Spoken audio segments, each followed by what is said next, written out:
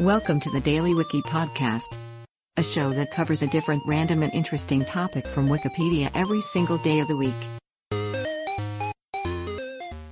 Today is February 22nd, and here is today's featured Wikipedia article.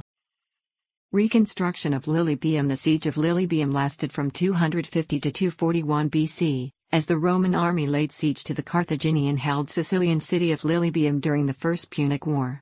Lilybaeum was well fortified and situated on the coast, where it could be supplied and reinforced by sea. In mid-250 BC the Romans besieged the city with more than 100,000 men.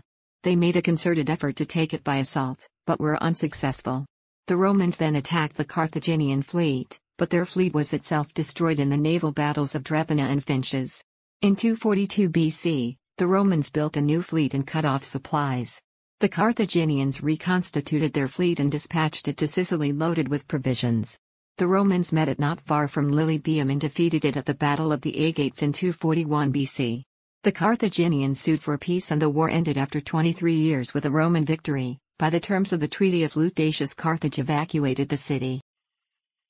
Today's featured article is provided by Wikipedia.